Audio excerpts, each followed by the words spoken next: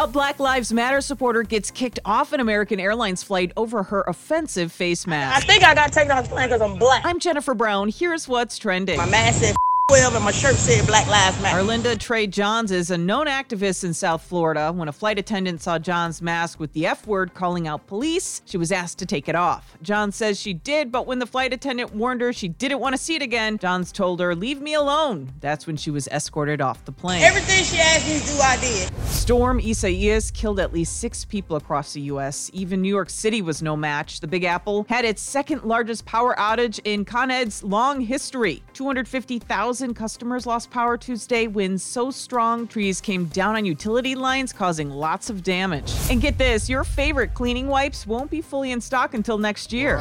Turns out Clorox wipes are made of the same polyester spun lace as face masks and medical gowns. Guess who's winning in the supply chain there? Personal protective equipment.